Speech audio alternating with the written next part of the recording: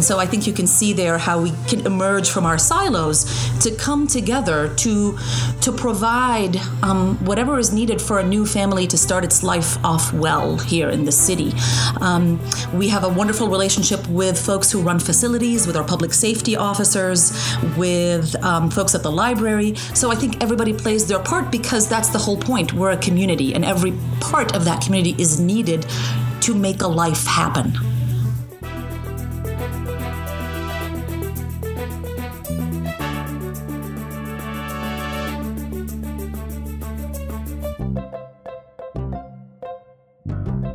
This is Emily Shields. I'm Marisol Morales.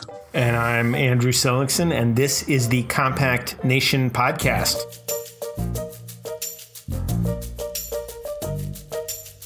How's everybody doing? Is excitement about the Iowa caucus beginning to boil over out there in the Middle West? I would describe it as a fever pitch. Yeah, I got pulled, which hasn't happened in a long time, maybe because I never answer the phone, but that was a pretty exciting opportunity. One of my friends got pulled too, and we were trying to figure out the meaning of this, but towards the end, she got asked questions like, have you eaten in an Indian restaurant in the last 10 years? And have you been hunting in the last 10 years or something like that? Those are very strange questions together. Yeah. We were trying to figure out what that was trying to get at and how it might be used. I didn't get anything like that. Mine was pretty straightforward candidate issue demographic questions. That's interesting. And was this a landline that you answered or cell phone? No, cell phone. I don't have a landline. Yeah, no, I'm interested. Just that transition has been so slow for pollsters.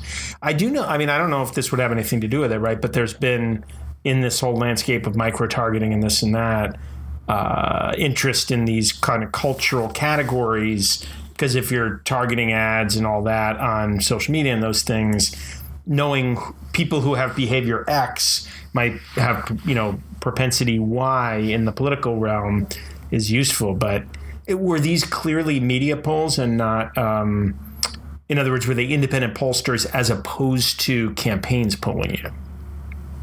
That for sure was an independent pollster. Both of them were polling companies.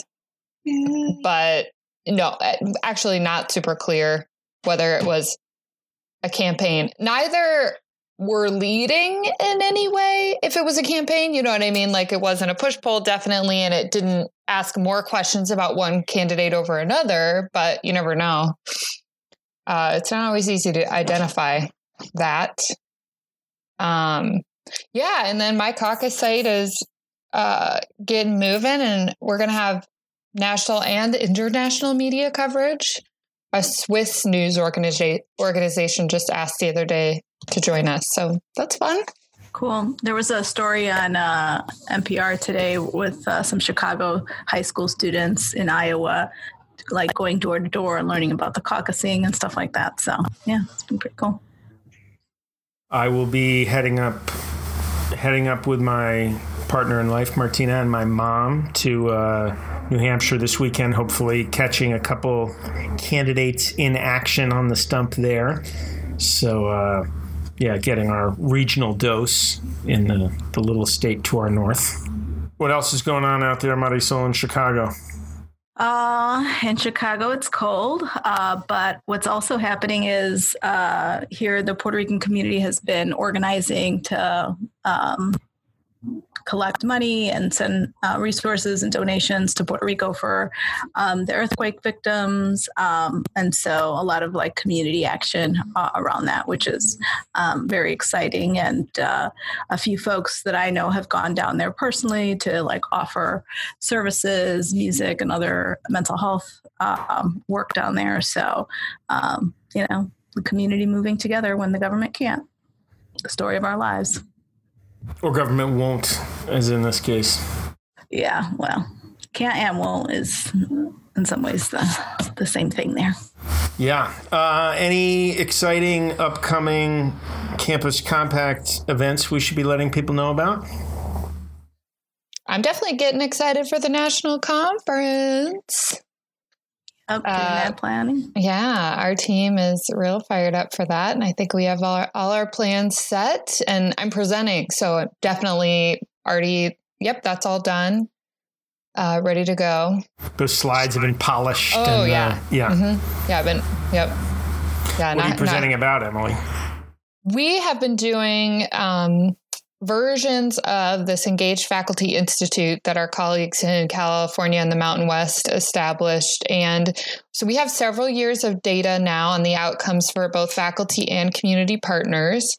And in particular, looking at the impact of having community partners participate in the Institute alongside faculty members. So we'll be presenting some on that. We've also been using a new syllabus rubric to evaluate those courses, and we'll be talking a little bit about that tool. So kind of a mix of things around faculty development and community engaged courses. So I'm excited about that. We're still working on some of the research, though. Honestly, we just got back a bunch more data from fall 2019 courses. So a little bit of work left to do, but it'll be coming together in time for March. We have lots of exciting presentations on things like that and other things at the conference. I've been excited about the way the agenda has shaped up. And another thing that's happening as part of the conference events, for the first time, we'll be having an awards event with some of our existing awards as well as new awards. And we've been reading the nominations for institutional awards for 2- and 4-year colleges and for community engagement professionals. And I've been blown away by just, again, seeing it with a lot more detail than I often focus on at individual institutions, just the nature of the work that's happening, the depth, the commitment of, as I've been looking at these institutional award nominations, the wide range of people on campuses who are getting involved in engagement work and the kinds of community-based organizations, government agencies, et cetera, that people are connecting with. It's fantastic. And it also, again, I think if we had been doing these awards 10 or 15 years ago, we just would not have seen in any significant numbers the depth of work that we're seeing now. So it feels like just a great success for the many, many people over now quite a long period who've helped to move us forward. But that's exciting. And I think by the time this podcast is out in the world, we will hopefully have shared some of those new award winners, but it'll be right around that same time. And we'll be able to celebrate them out in Seattle in March. Yeah, exactly. And our Seattle conference will include site visits to communities in Seattle through some of our university partnerships, and then also an embedded institute with the Place-Based Justice Network. So really excited about those offerings and our keynotes. So should be a great conference. Looking forward to that. And then we also have the deadline coming up for our Newman Civic Fellows, February 3rd. So folks should be on that, nominate your students, and get them in. And just so, since we were talking about our national conference, for fans of the Compact Nation podcast, we will be doing a live recording of the podcast at the conference. I think this will be the third time we've done that at a Campus Compact conference. That sounds right to me. It's always a lot of fun. So we will give some more details about that, and it'll be on the program when folks come out. So hopefully we will get to see and meet many of you at the live recording at the national conference. All right. Well, I'm excited to pivot toward our interview for this segment. I had the opportunity to sit down with Dia Abdo. Dia is an associate professor of English in the Department of English and Creative Writing at Guilford College in Greensboro, North Carolina. And she is this year's recipient of the Thomas Ehrlich Award for Civically Engaged Faculty. Among many other things that she has done, Dia founded Every Campus a Refuge, which began with a project at Guilford to leverage the resources of the campus and its community to support refugee families.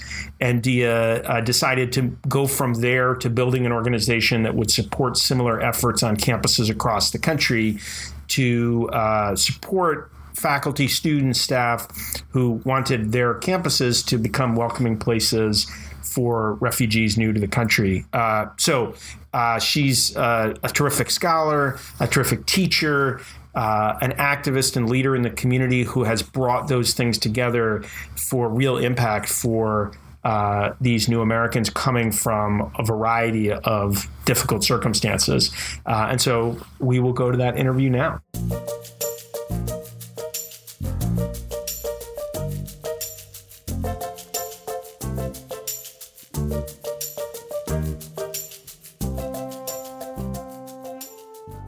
Dia Abdo, welcome to the Compact Nation podcast. Thank you. It's great to be here. So we are excited at Campus Compact to have the opportunity to celebrate your work.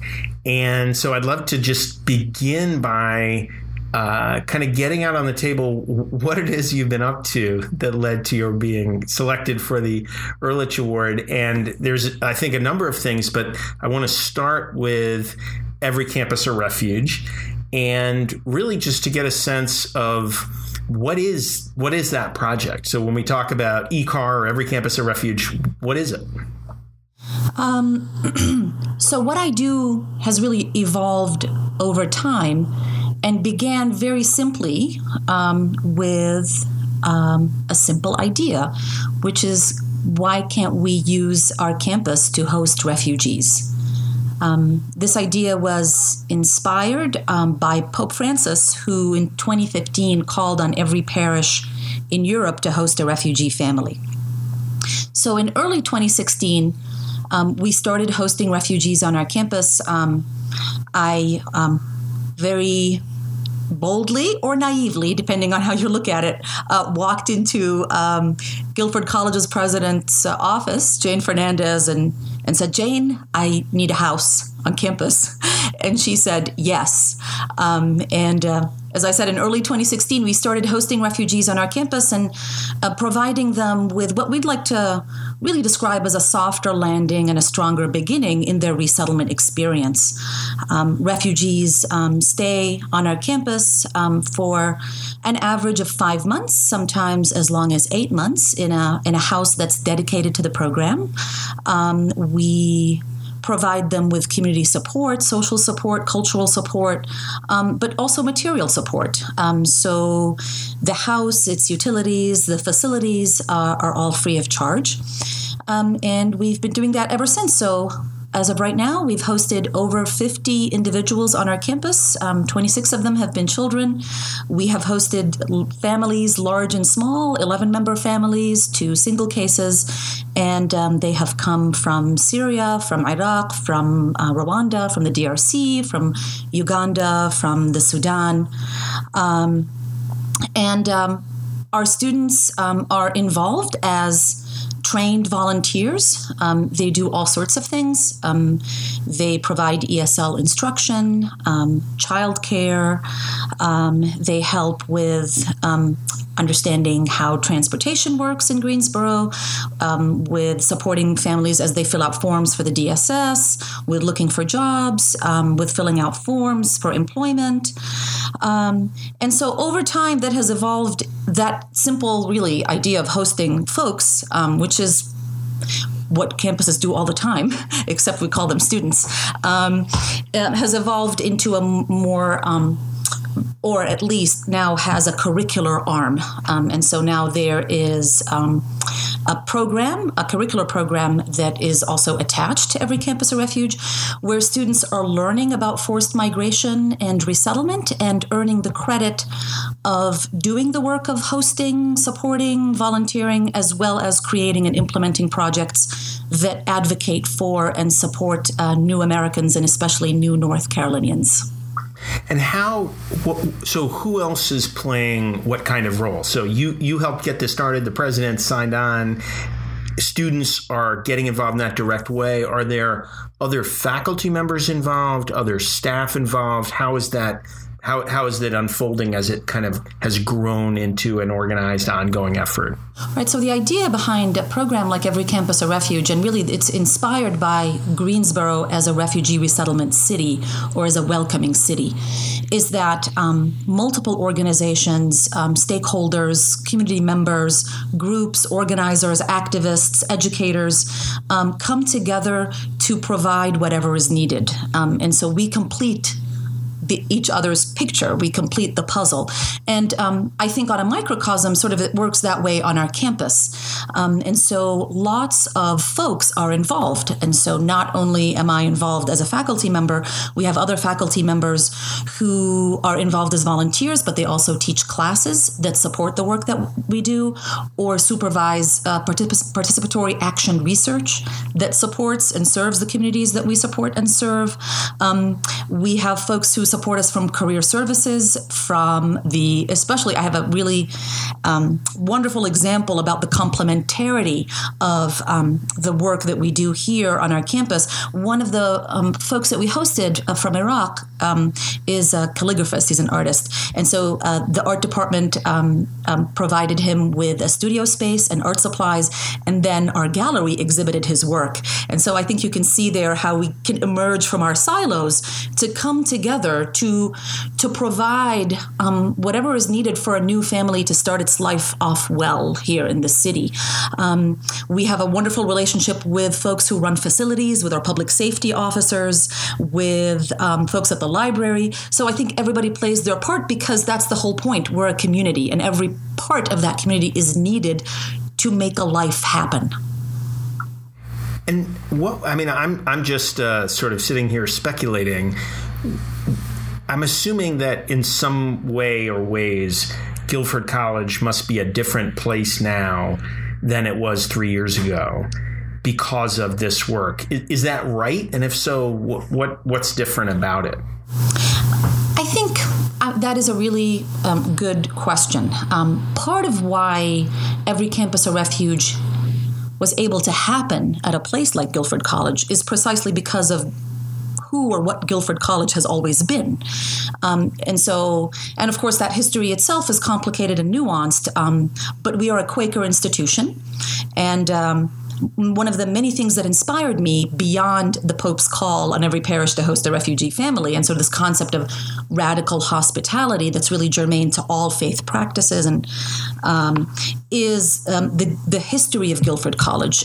We are very close to part of a wood or a forest that was part of the Underground Railroad. So it's part of this community's DNA, especially the local Quakers who helped escaping slaves on their journey from the south to the north. And so giving refuge, giving sanctuary in our very woods, in our very midst, is part of who we are. And we've continued that practice on through World War II. We've hosted, and were instrumental, in fact, in bringing Jewish professors out of Nazi Germany and hosting them on our campus. And a big part of what for me is fascinating and very important about Quaker testimonies and Quaker ethos is the concept of stewardship. We are responsible, we are accountable for the resources at our disposal. How do we use those in ways that are just and are right? And so when I proposed this idea, it really was simply an extension or a continuation of that kind of legacy of mindfulness towards resource use, and also holding ourselves accountable as a space that can and should be a sanctuary to human beings who are in need of a refuge. When, I think many people, for example, hearing the Pope talk about this form of hospitality, et cetera, it sounds quite natural, but thinking of a college or university in this way may be more challenging for some people's conceptions of what those institutions are about. And I'm wondering if you can say, why is it the right thing for a college or university to practice this form of radical hospitality? So I think there are lots of ways that I can answer that question. I want to say that campuses are institutions, and these are for the most part, institutions that are built on the land of the displaced and the dispossessed. So we are accountable. We are part of a larger structure and a larger system that has facilitated the displacement and dispossession of folks in this country and elsewhere. So I think on a very basic level, it's the right thing, it's the moral thing to do because we are part of this larger system that's responsible and accountable. The other thing is because we are uniquely, more than any other organization in the world, institutions of higher learning are uniquely equipped because they are very much like cities, right? And so when Pope Francis called it every parish, he meant every small community, like a small town. And if you think about it, there's no other organization that is exactly like that except a campus. We have housing, we have cafeterias, we have clinics, we have career services. We are a self-sufficient, self-regulating city. And so it makes perfect sense. And as I said, we do it all the time. We host folks all the time. We support them in their growth. But we call them students. And I think it's that disconnect between thinking of refugees as somehow different from the humans that we support and serve all the time, that perhaps contributes that idea that this is not part of what we can and should do. It really is. We are uniquely equipped to do it, and I think we should rise to the challenge and set the pace for our communities in hospitality, in compassion, in accountability. So the politics of immigration, of refugee policy have changed dramatically during the period you've been working on this. I mean, there were directions that were already visible, but they've become more intense over this period in ways that I'm sure have affected refugees you've been working with. And I'm wondering how has all that in Greensboro, North Carolina, affected the work you're doing, the way students see it, the way the families you're serving are experiencing it? What's that meant for all of you? It's certainly meant that it's more urgent and more necessary. And so we do it with greater commitment, with greater urgency. We understand that there's a bigger gap now that needs to be filled. We understand that there is significant need for myth busting, for misinformation busting, that we play an even more important role in educating our communities and raising awareness about these issues. And so for me, that goes hand in hand with doing the work. And so if we're going to model an understanding, model an appreciation for fact, model compassion and empathy in our rhetoric so that we can combat xenophobia and immigrant phobia and refugee phobia. That we can do that while educating, but we can also do that by putting our resources where our mouth is, right? And making sure that we live out that talk. So it seems to me that work has increased in urgency, and so we do it even more strongly. So Every Campus a Refuge started at Guilford, but I know it hasn't stopped at Guilford. So can you talk about how you have taken it beyond the Guilford campus to other institutions and what that has looked like?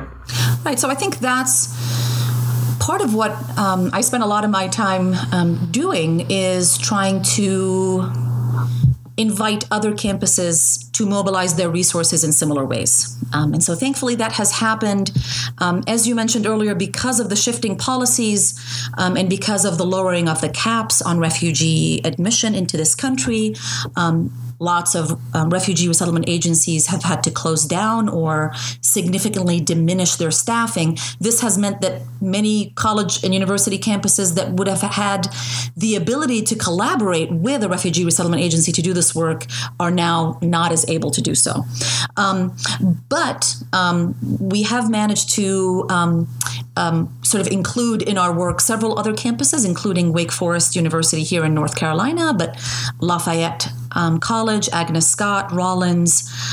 So there are a handful of colleges and universities that are also doing this work or have done this work at least once. And that is part of the call is we at Guilford College do this consistently. Wake Forest does it consistently. But if you're a campus that's interested in doing this, you can only or would like to do it only once and see how that goes.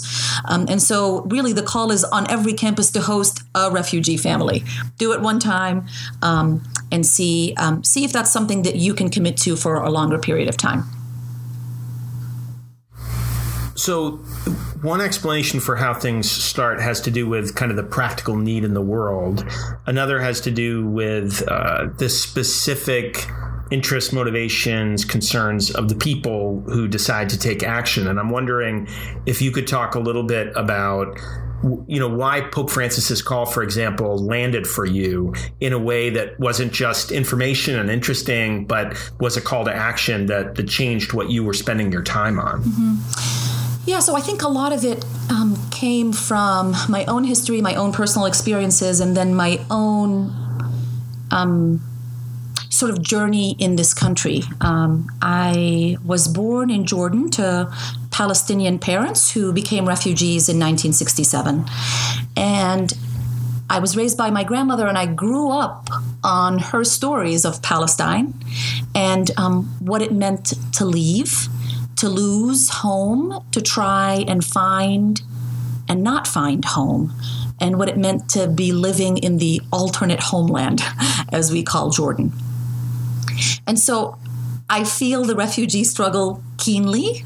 It means to be an outsider and to be waiting maybe decades for a kind of welcome that would make you feel like you belonged.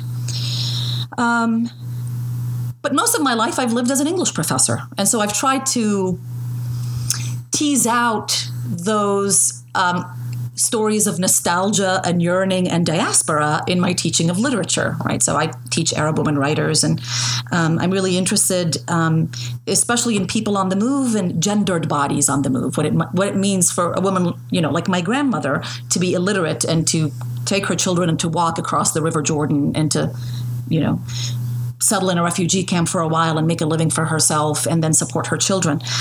And then, it just got harder every year to rationalize what I was doing in the classroom as enough, right? When there are rivers of blood, millions of people displaced and dispossessed, there's only so much that I can say I'm doing in the classroom, right? Because what I was doing was trying to sort of teach people that I was hoping would go into the world and do something. And I wanted to sort of take out the middle person. And so when Pope Francis made that call, it made me feel energized because for once, I could do something with the physical space I was in, which was a college campus. Beyond the teaching and beyond the educating, I could do something physical, embodied with that space. And I think what also struck me is my own understanding of a college campus from an Arabo-Islamic perspective. So the word for campus in Arabic is haram, al-haram al-jami'i. And haram, quite literally, means a place that's inviolable, a place of sanctuary, a place of refuge. And so I think all of those came together for me in a moment of really enlightenment, that this place, this Quaker place, this campus space that draws on tradition of sanctuary and refuge, and then our own resource-rich campus and the little sort of small part that it can play, just manifested itself in this, I think, very simple idea. When you think about the part of you that is the English professor in your teaching and your scholarly work, are there ways that you feel that the experiences you've had now over these last 3+ years have changed you as a scholar, as a teacher? What's different about you as a professor than was the case before you began this practical work? Thank you. That's a great question. I think I have always been invested in story and narrative. And now I think for me, the purpose of story and narrative has been more concretized. What does one do with the story? What does one do with the narrative? The English professor in me at times, and I'm not saying that that's a bad thing, I still do that, is satisfied to sort of pick apart a text. There's joyfulness in that, right? In the work of the discipline, in understanding how words connect together, why an author makes that choice. There's something really beautiful and joyful about that. But I think moving forward with that idea and then asking ourselves, and then what? What does this story serve? How does this contribute to the creation of a more important narrative that can change lives, that can make material difference? I think that for me what has changed. And so a lot of my teaching now moves from looking, from seeing, to then self-reflecting, to then doing. What are reactions, responses from students? Either things that are consistent with what you might have expected, things that are not consistent with what you might have expected? So I think the reactions have been incredibly empowering, powerful, and positive. I think there are times when not only institutions, but also especially individuals ask themselves, what can I do? Right? The issue is so large. How can I contribute anything? And so I think the idea that they can contribute in a way that aligns with their morals, with their values, with their disciplinary interests, has been really empowering for our students. And you talked a little bit about faculty getting involved through participatory action research. What are some of the kinds of questions that your colleagues and you are investigating? Where has that gone so far? Yeah, so we are conducting 2 research studies that are tracking the impact of the program on the resettlement experience of the refugees that we've hosted, with the purpose of improving and finessing our best practices, and then also tracking the experiences of the volunteers to make sure that they are prepared, and that what they're getting out of the program is what we have planned for them to get out of it. And so we're really trying to track the experiences of folks who are participating in this endeavor to make sure that we are fulfilling our own ethical responsibilities in carrying out this work. And are there things that have sort of already been learned as a result of those investigations, or is it too early? What's the story with that?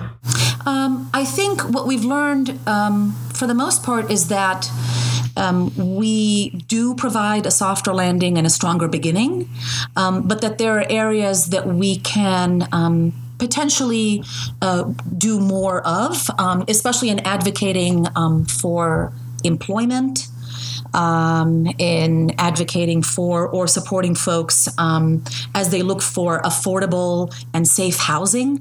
Housing especially is a big issue. Affordable and safe housing is sparse. And so that's something that we continue to work on in our community.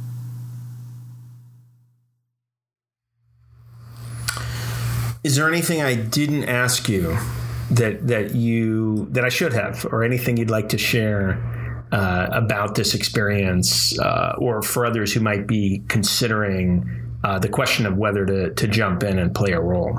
I think a lot of the questions that I get asked from people when I give this talk about ICAR, or please adapt ICAR, is what does it cost? So, in other words, just the sort of the nitty gritty. What is the institutional commitment? It's helpful for people to hear that it is actually not an expensive program. If the college provides the housing, then much of what the family needs can be raised through fundraisers, of in-kind donations. So it's a fairly inexpensive program. And just like any other college program, it is covered by the institution's insurance. So folks also have questions about liability issues and things like that. So, and if people do want to pursue this, get involved, how should they get information or get in touch? People can email me directly. Hopefully you can provide my email in the podcast somewhere. But we also have a website, everycampusarefuge.net. And folks can find a lot of information there. We also have a manual of best practices that we are happy to share with interested folks. Excellent. Yes, we will put links to all those things in the show notes, and we can put Dia's email there as well.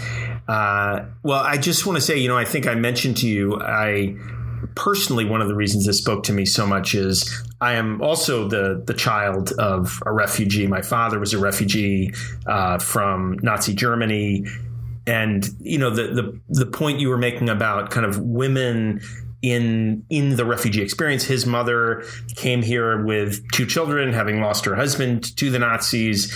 And he ultimately found, in many ways, his first home at Haverford College, another Quaker liberal arts college. So there was just a lot about this that really resonated for me. And the idea that, partners in this work of higher education engagement are providing homes and through it connecting students and connecting faculty and connecting staff to these new Americans, that just spoke to me in a very deep way. So I really appreciate the work you and your colleagues and your students are doing. And we're very, very pleased that we have the opportunity to share your work through this podcast, through the award. So thank you so much for what you're doing and for being a guest on the Compact Nation podcast. Thank you, Andrew. It's an honor, and I am excited to meet you all at the end of March in Seattle. We will see you there, and everybody else is welcome to join us. Thank you so much.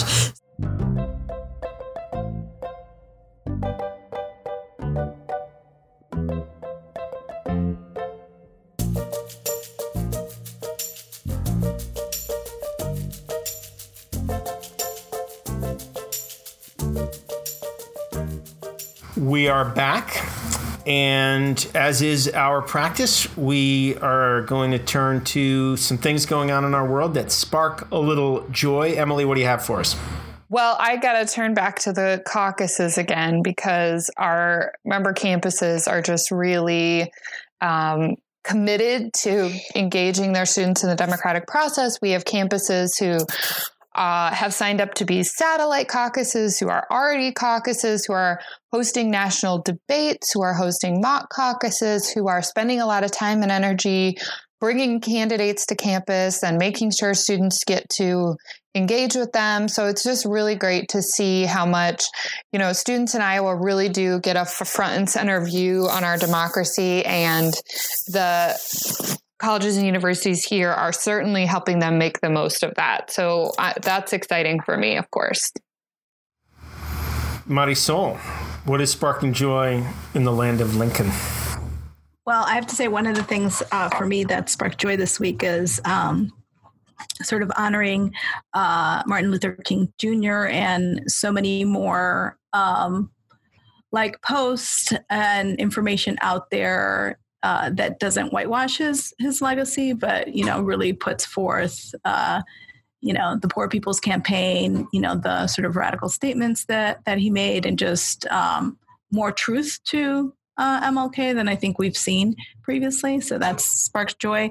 And then also the mothers in Oakland who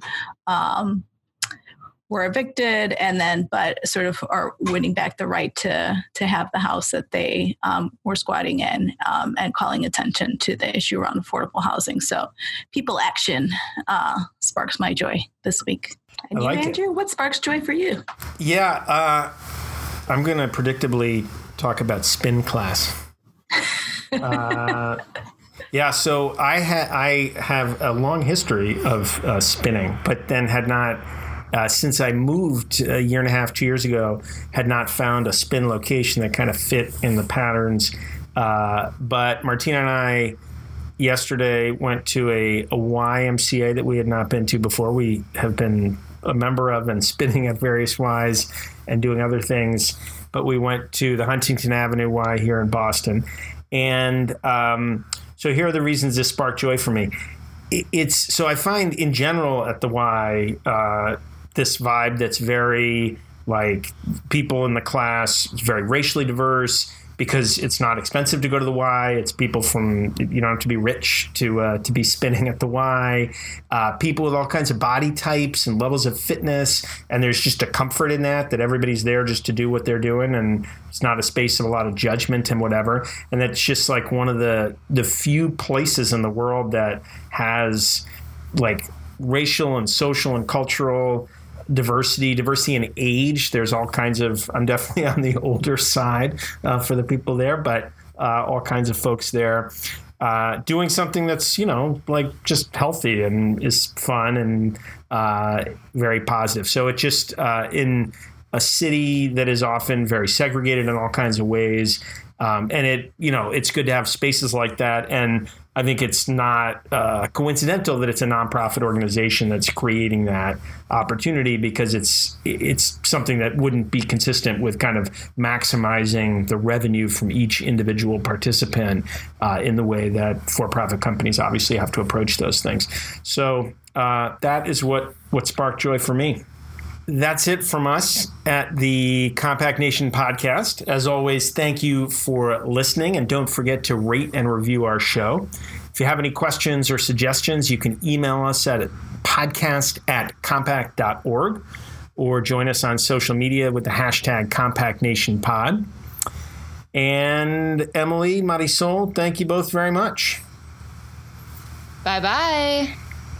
Bye-bye. Bye-bye, everybody. Bye.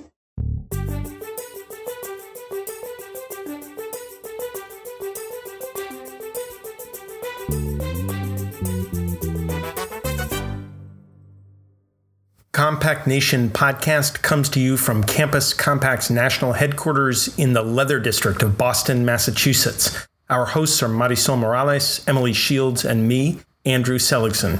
Our producer is Molly Altiorem Leeper. Music is by Andrew Savage. You can find more of his music at andrewsavage.net. As always, you can find us online at compact.org/podcast or on social media at #CompactNationPod. Thanks for listening. I am the Podcat.